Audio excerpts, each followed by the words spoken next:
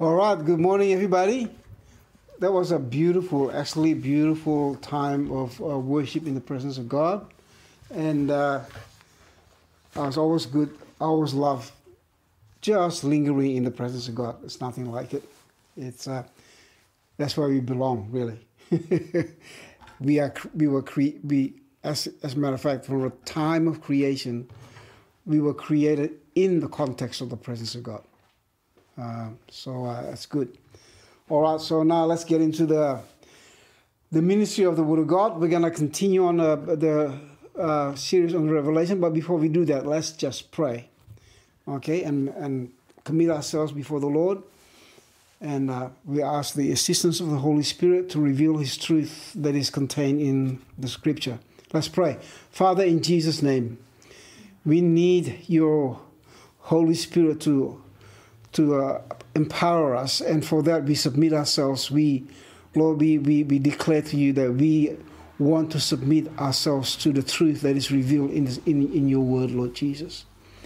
And because it is the only thing that you promise, that your truth will sanctify us, Father.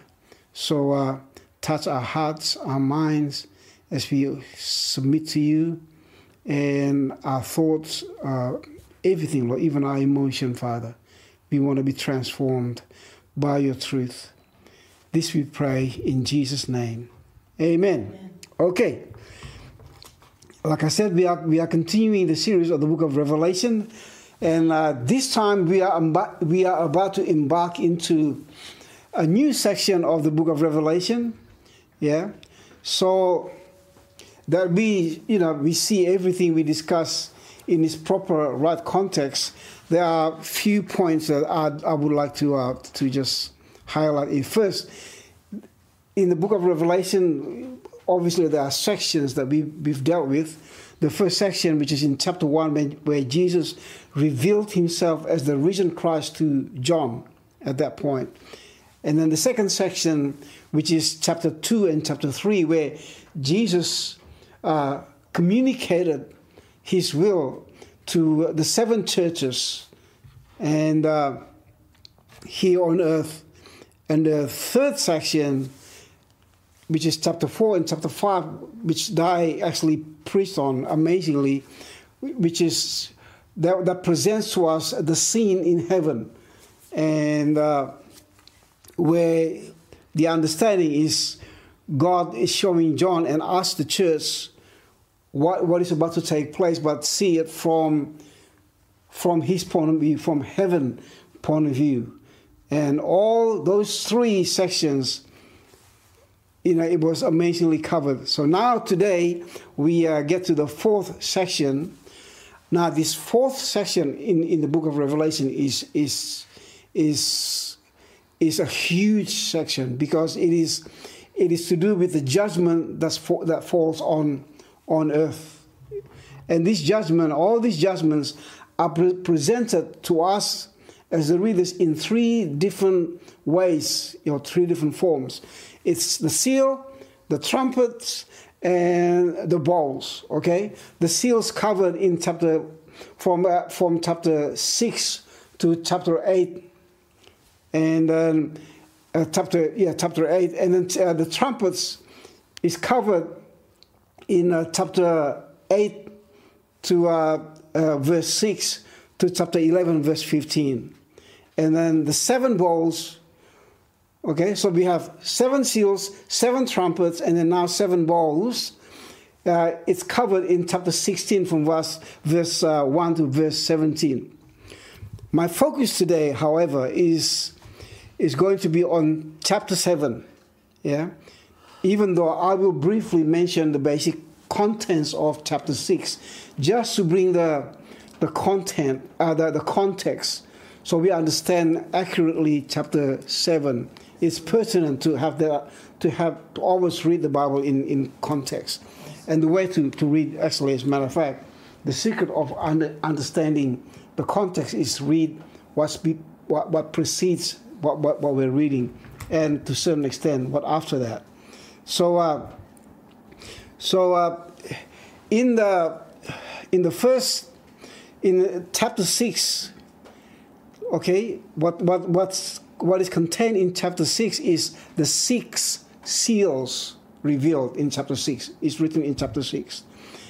The first 4 seals to do with 4 different riders, horse riders. All these have to do with judgments, okay? So chapter 6, verse 1 to 8 is the 4 riders with different color, like white horse signifying certain things, all these different colors. And then the 5th seal, okay, so the seal 1 to 4 is in chapter 6, verse 1 to 8. And then the 5th seal is in chapter 6, verse 9 to 11, which is the cry of the blood of the martyrs under the altar. And then the 6th seal is in chapter 6, verse 12 to 17. And it's all about the signs and the cosmic disorder and earthquake and all those things, the things that are messy in the skies and in heaven. So there are 7 seals altogether. Like I said, 6 of them covered in chapter 6. And the seventh seal is not mentioned until we go all the way to chapter 8. Which means now we chapter 7 is between chapter 6 and is between the 6th seal to the 7th seal, which we are going to read now. And as a matter of fact, it is called, chapter 7, commonly known by people who study the Bible, scholars and keen Bible students.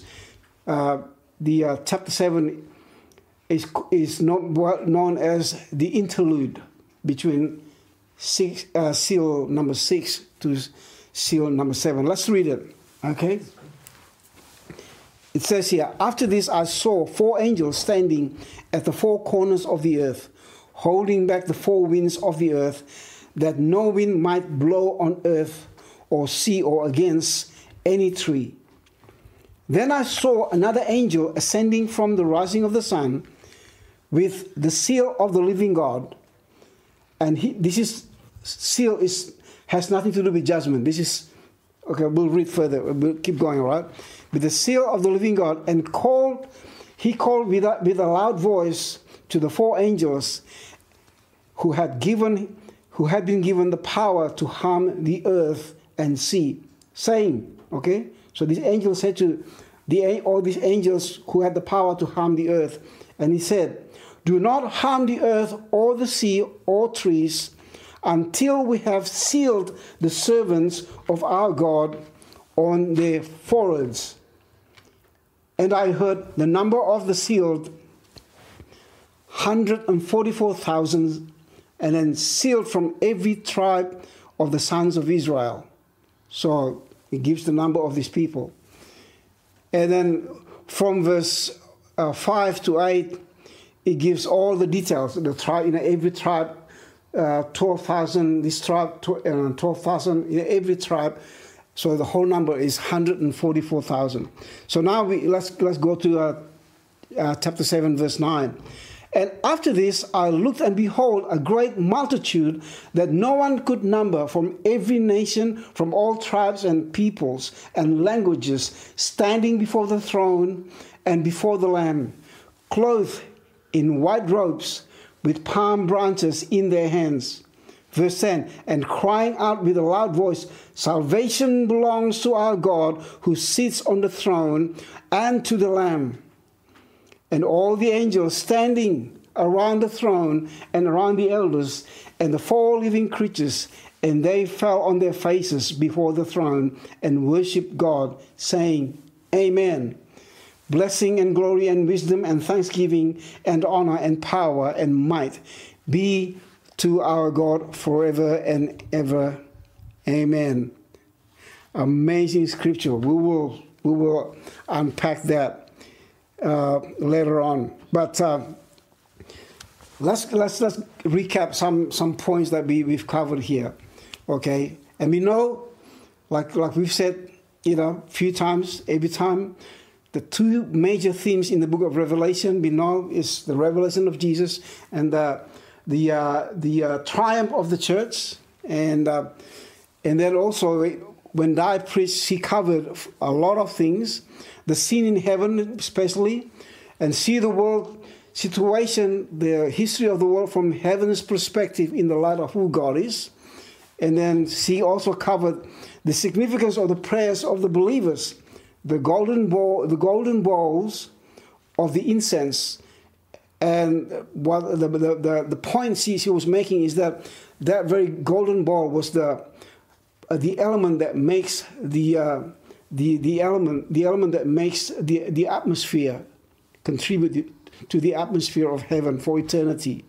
And but also we discover that not only that prayer is the thing that makes as the element that makes the atmosphere in heaven, but it's what activates God and judgment.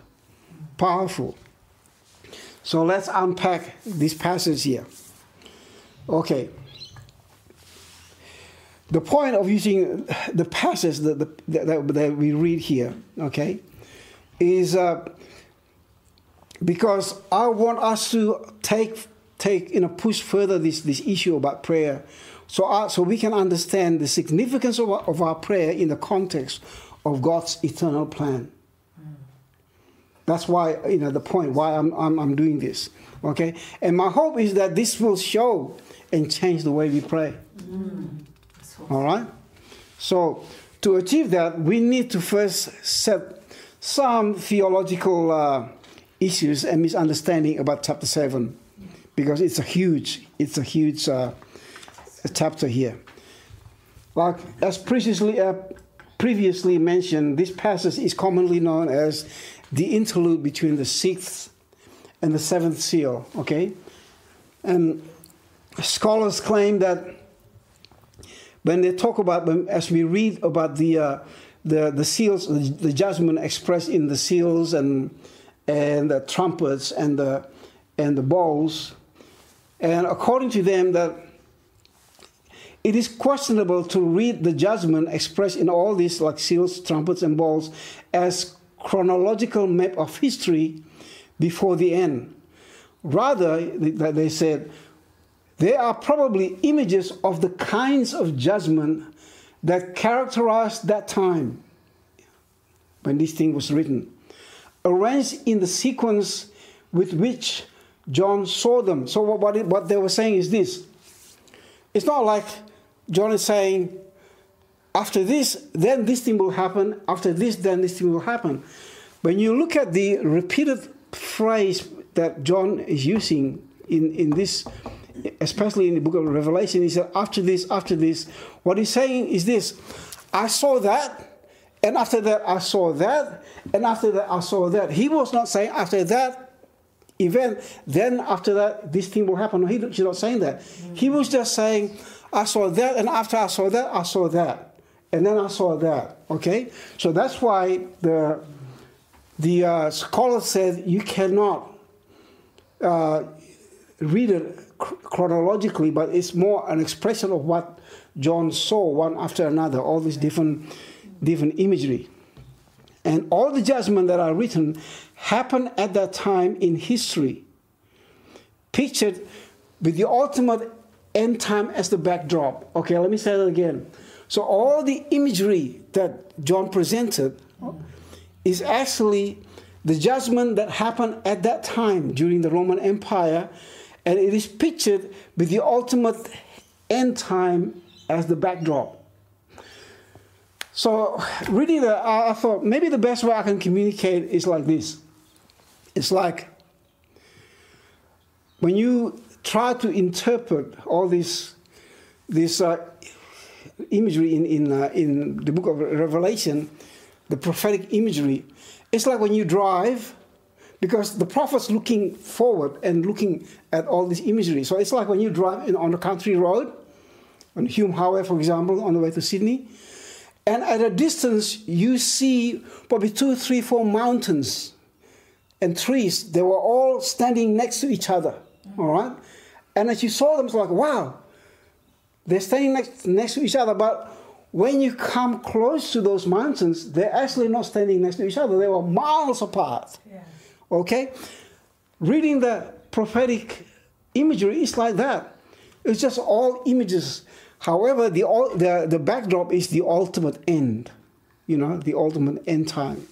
So the scholar said that most likely the seals cover the same span of time covered by the trumpets and the bowls, because in each of those three sets of judgment, by the time they get to for example, the seventh seal, a sixth or seventh seal, or the sixth or the seventh trumpet, they build to a climactic sort of, to an epic sort of climax of the end time.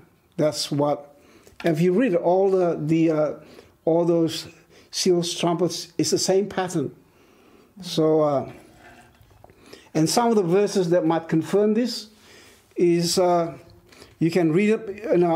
I can read one or two, but I won't read too many of them. For example, the seals in Revelation 6, verse 12. On the sixth seal, when the seal was open, it was the world chaos, like it says here. When the sixth seal was open, I looked, and behold, there was great earthquake. The sun became black, and as sackcloth, and the full moon became like blood. And all this imagery actually is end time imagery, not within the next few years or whatever. Okay, and the same thing happened with the trumpet and the trumpets and the bowls. Like, for example, with the trumpets,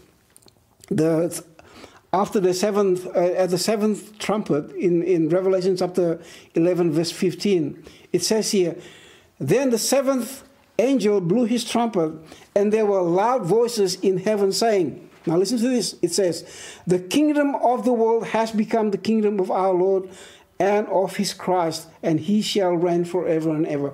That is the ultimate end time. Okay? So it's not the history, like, now maybe this. No. We have to, like I said, it is the end time backdrop, as a backdrop, those images of end time. All right. So now let's look at the context of our passage here that we just read, chapter 7. Now remember, like I said before, it is the interlude, okay, that is preceded by the six seals in chapter 6. And in the chapter 6, the six seals are, first, white horse rider, which is talking about conquest, and it's written in chapter 6, verse 1 and 2. And then the second horse rider is red horse rider, which represents bloodshed that's going to happen. It happened then, right? It happened at the time, just soon after this book was written, which is in chapter 6, verse 3 and 4. And black horse rider, which represents famine. And then pale horse rider, which represents death. Okay?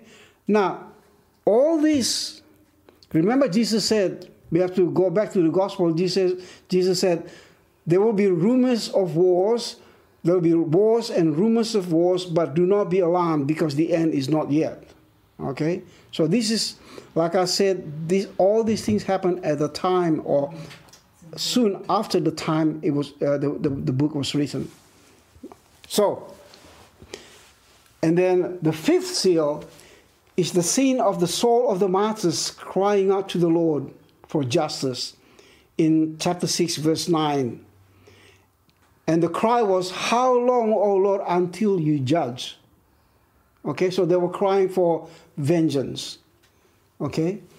And the Bible says they were given white robes, and then there's a voice from heaven, from God obviously. They were told, wait, that time that you ask for vengeance, it will come, but you have to wait until the number of your fellow servants and your brothers should be complete, who were to be killed just as they were killed.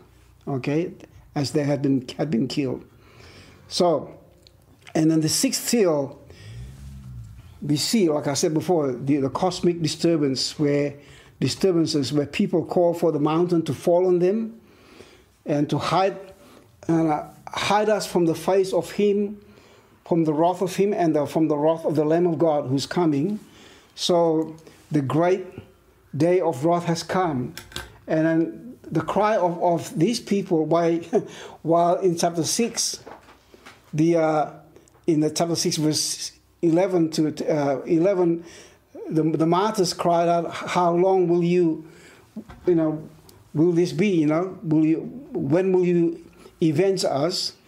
And then the cry of the kings and princes of the earth in this situation was, who can face the wrath of God and the wrath of the Lamb? And they asked for the mountain to cover them, to hide them from the wrath of the Lamb. And the question that they have here in chapter 6, verse 17, the end of chapter 6, is that who can stand the wrath of God? So that's the background. And then now we go to, hopefully this makes sense. So when the people of the earth cried out for the mountain to cover them, because they said, who can stand the wrath of God and the Lamb? Then John made the point in chapter 17, where chapter 7, where chapter 7 verse 3, he said, pretty much the point he's making is, those who can stand the wrath of God and the Lamb of God are those who are sealed by God. Okay? So while the world was crying because of the wrath of the Lamb of God, who can stand it? John made the point to say, those who can stand in chapter 7, verse 3, is like, are those who are sealed by God on their foreheads. Now, this is what we're going to talk about now. We're going to unpack this passage here. And here it is. And he says here, and the amount of the people who are sealed, this is chapter 7, verse 4 to 8, he said, the amount of people who are sealed are numbered 144,000 people. Okay? And then it gives the description from the tribe of Judah and the tribe of Benjamin, the tribe of, all these 12,000, all mount up to 144,000 people. Now, we need to, like I said, I want to talk about this passage. I need to deal with some theological issues on this passage. There are many opinions, differences of opinions on this passage, okay? First, the Jehovah's Witnesses make a claim. They teach that the 144,000 are, in other words, in heaven, only 144,000 will be saved in heaven. Well, it's not hard to argue against that, because all I can say is, like, you mean Jesus died 2,000 years ago just for 144,000 out of the billions of people now, from then until now? Like, it doesn't take rocket science, it's not rocket science. It's like Jesus wouldn't waste that time. Like, God would die for just 144,000? No, I don't think so. Now, the other view, which is very popular, and this view also common among some Christians, I'm talking about born-again Christians, okay? And this view, they are called the dispensationalists. I will explain what dispensationalist is, okay? The dispensationalists, like I said, this group of people who have this view, they include Christians and born-again Christians. I even believe some Pentecostals. All right. Now this is what they believe. They believe that from the Old Testament time until the cross, this is some of their views, like main views. Okay. From the Old Testament times until the cross, God's focus was Israel. That's true. And then from the cross until the second coming is the church age. So God's focus is on the church. Now this is where the thing that needs to be contested here. Okay, in God's focus on the church, which is great. But now the next point is, after the second coming, it says, God will once again focus on Israel as the new kingdom. And so the church era now is merely in parenthesis until the kingdom of Israel is established. Now that is highly contested. And let me say this, I don't think so. Now that's a different subject. We can deal with that from a different letters, from Paul's writing, from all those things, but not for today. But let me just say this, we don't stand for that, okay? That's right. And because of that theological stance, okay, their view now is that these 144,000 as the literal Israel, the Jews, the Israelites, that's the 144,000 is them, not anyone else. Wow. So let's talk about that. What's wrong with that interpretation, with the dispensationalist view on this passage? Okay, first point. Let's listen to this, because they believe that is the literal Israel. Okay, because it says there, and from the children of Israel. So that's why because it says the literal Israel. So this is my point. Point number one. If you want to interpret it as the literal Israel, then we also need to take the number 144,000 literally. Fair enough, right? If you want to take it literally, Israel, then the numbers 144,000 is literal. So once again, the question is, did Jesus really die just for that? I don't think so.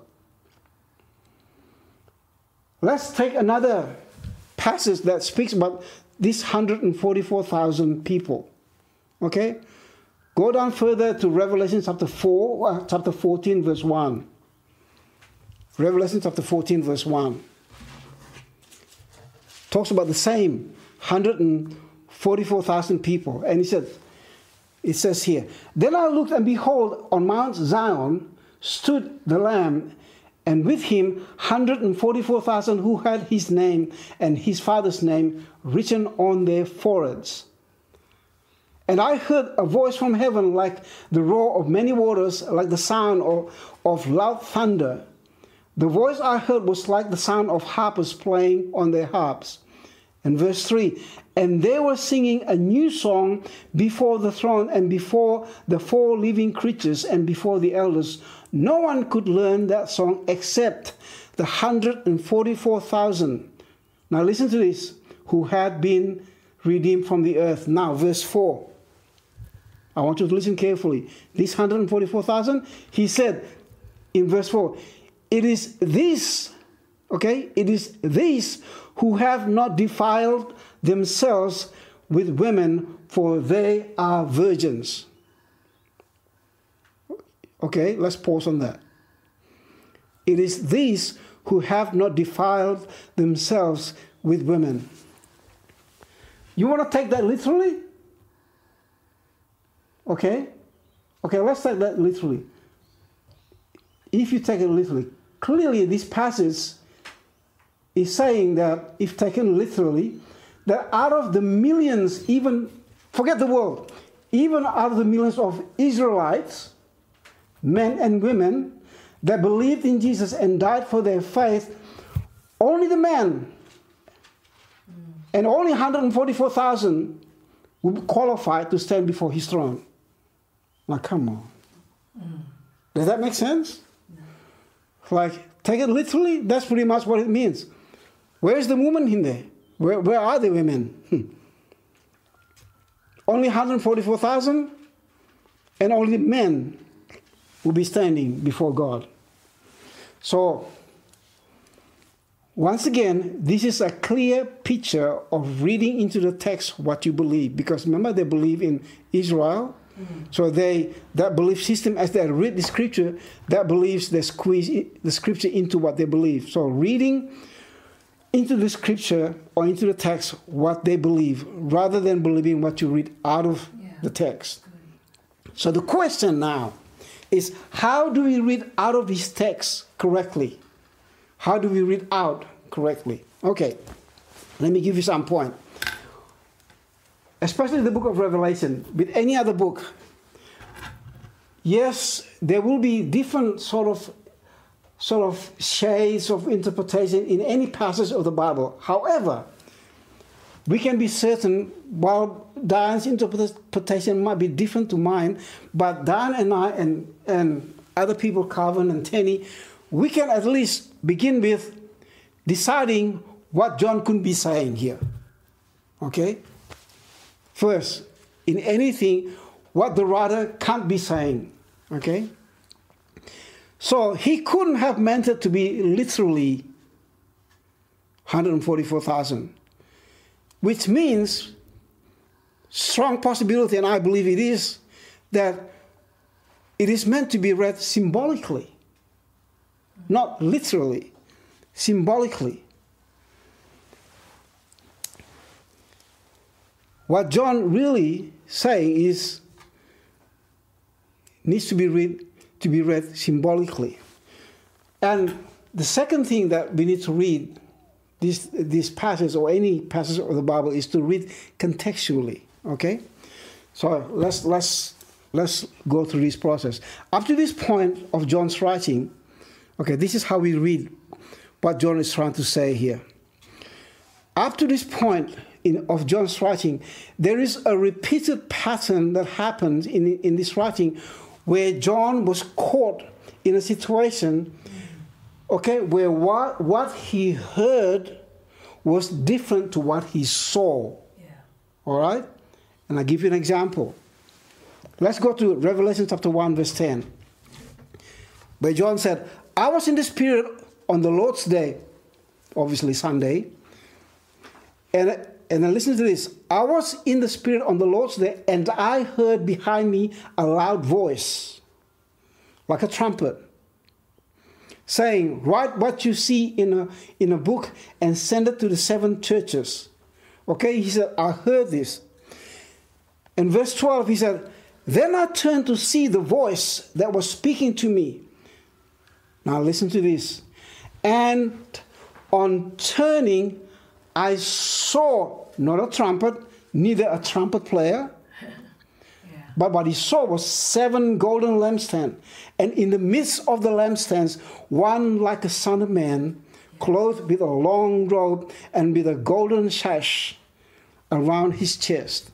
So what he heard to what he saw, the same person, still the resurrected Jesus, but what he heard is different to what he saw. Yeah. All right? Another passage in chapter 5, the scene in heaven. Remember? The scene in heaven, John was caught up in heaven, and then in one of that scene, but he wept because no one was worthy to open the seal. All right? Now, as he was weeping, one of the elders said in Revelation 5, verse 5, and one of the elders said to me, okay, I'll read it again. One of the elders said to me, so guess what? That's what he heard, because they said.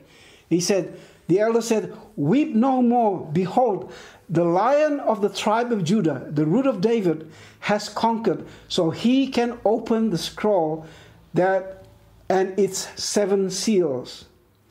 And between the throne, the 4 living creatures, and among blah, blah, blah, blah, blah, blah. And then, okay, so he heard from one of the elders, don't be disturbed.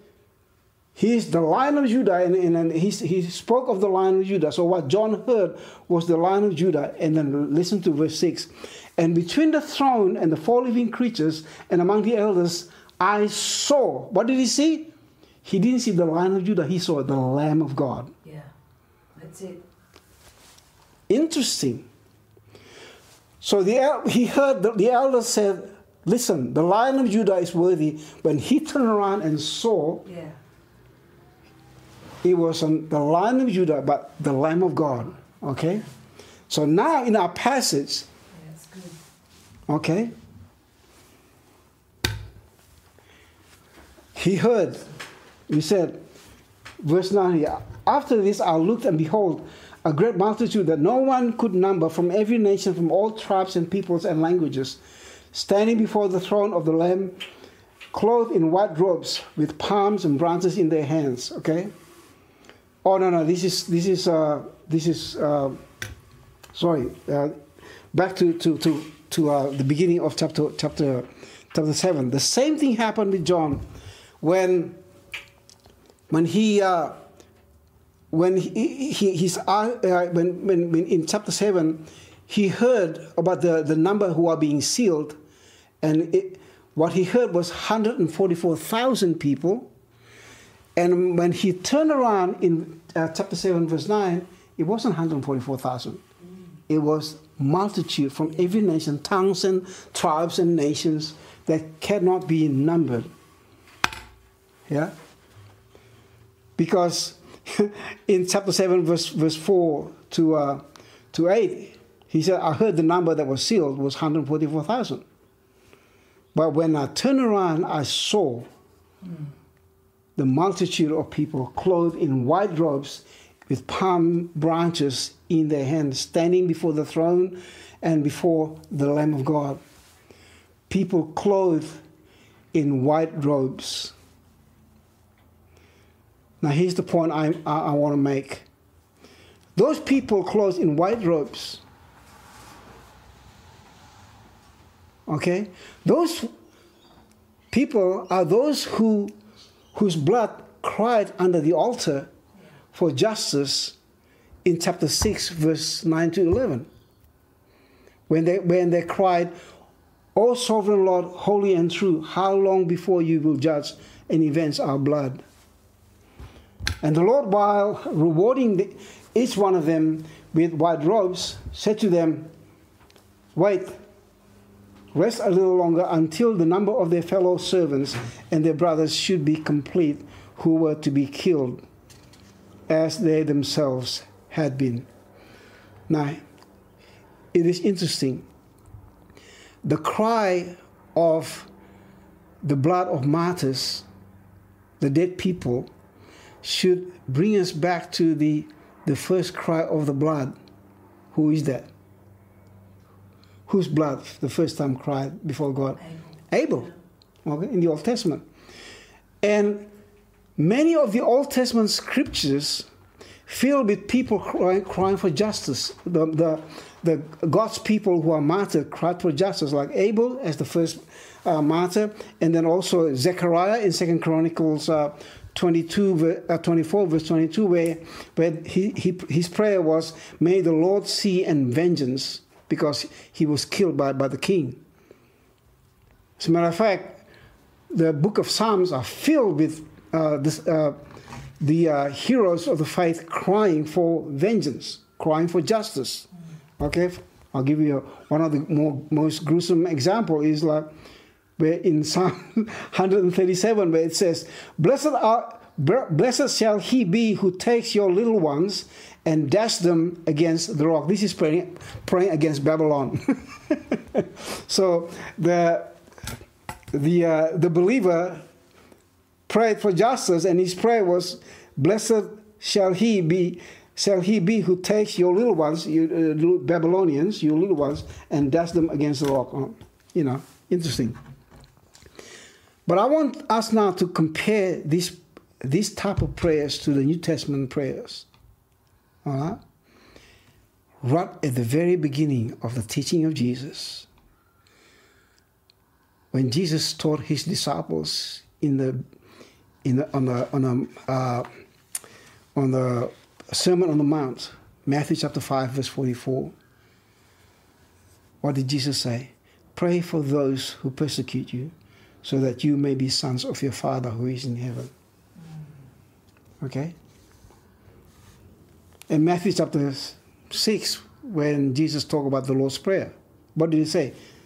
in chapter 6, verse 12, he said, he said to the disciples, this is how you pray. Forgive us our debts as we also have forgiven our debtors. Okay? As we also forgave our debtors. And obviously, we know the famous prayer of Jesus in Luke chapter 23, verse 33, where Jesus said, forgive them, Father, for they know not what they do. My question is, why the change between Old Testament prayer to the New Testament? Is it wrong to cry for justice? No, not necessarily. The Old Testament heroes of the faith cried for justice. But under the New Testament, I believe the reason the prayer has changed. Why?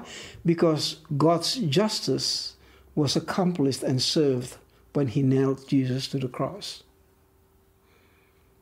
That's why there's a change. Yeah? Awesome. So, and looking from God's point of view, okay, going back to the passage that we read about the prayer of the martyrs, okay, and this is what conclusion we can have is that the reason for what appeared to be a delay in God's answering the prayer of the martyrs in Revelation 6 verse 11, where God said, wait until. The reason for that appeared to be a delay is so that people from every nation might be sealed and stand before the throne of God. So the prayers of the blood of the martyrs while looking for justice, God's solution was bigger than merely justice. Awesome. His answer was the salvation of numberless multitudes standing before his throne. That is his heart. No wonder Jesus taught his disciples to pray, forgive our debts as we also forgive our debtors. Yeah? Not only that, as a matter of fact, Jesus, when we talk about multitudes standing before the throne of God, Jesus taught the disciples the first two sentences like, hallowed be your name, your kingdom come, your will be done.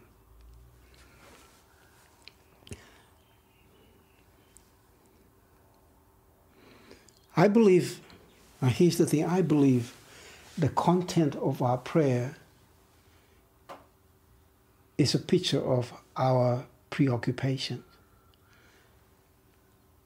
And as I look at all the scriptures here, I believe the purpose of God, we need to be preoccupied with His purpose.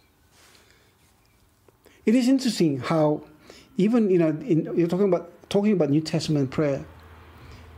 Interesting that Stephen, before he was being stoned to death, before his last breath, what did he pray? He said, "Lord, do not hold this sin against them."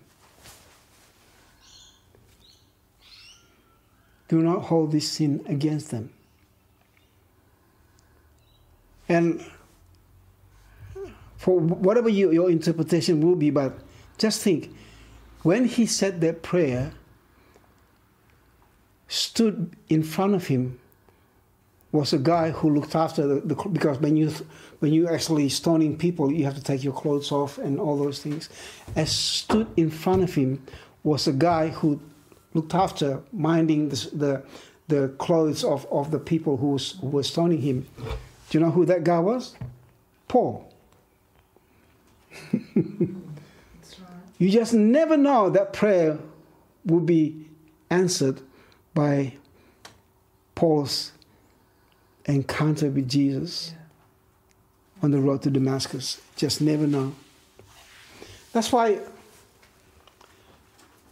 sometimes I'm troubled by Christians who stand up in rebellion, in defiance against the government's authority and all those things, because they're looking for justice. It is my right, my freedom. Really, guys? Is that how you accomplish justice? I don't think so. You know, when Paul wrote, be submit to all form of authority in Romans chapter 13, verse 1. Do you know who was in authority at that time? It was Nero, the most evil emperor. Yeah. And the same guy in the same generation, or not the same guy, a different guy in the same generation called Peter. In his writing, in his first epistle, he said, same thing like Paul. Submit to all forms of authority, submit to God, submit to all forms of authority, and listen to this. Even under the same rulership of Nero, he wrote the same thing. He said, and this is what he wrote: submit to your slaves, submit to your master, and guess what he said? Submit to your master not only to those who are decent and kind, but those who are unjust. So guess what? The level of our submission to people in authority shows the level of our trust in him. Yeah. Because in writing that, Peter said Jesus was treated unjustly, but he just kept going. You know why? Because he entrusted himself who judges justly.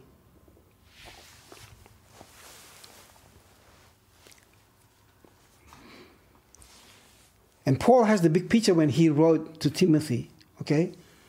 Paul mentored Timothy as a young minister, a young pastor, who's trying to lead the church. This is what Paul said. He said, okay, I can give you all instruction, but first of all, 1 Timothy chapter 2, verse 1, Paul said to Peter, first of all, I urge you that supplication, prayers, intercession, and thanksgiving, listen to that, thanksgiving, okay, be made for all people, for kings, and all who are in high position. So, guess what? We need to give thanks to God for Dan Andrews. Okay? That we may lead a peaceful and quiet life, godly and dignified in every way.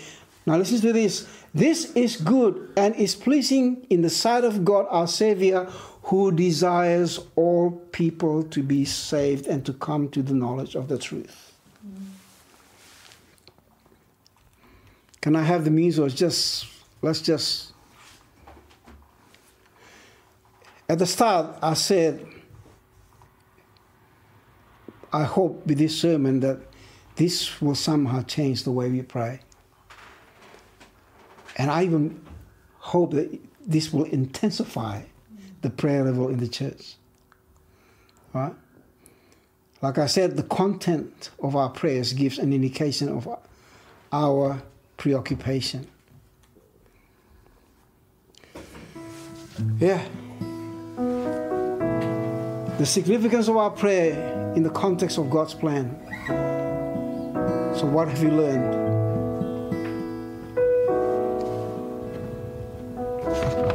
The last thing I want to say is this. The essence of prayer is this: surrendering to God. Just like Jesus' prayer, not my will, but your will be done. And the goal of our prayer is our neighbors, our family, multitudes will be standing before God.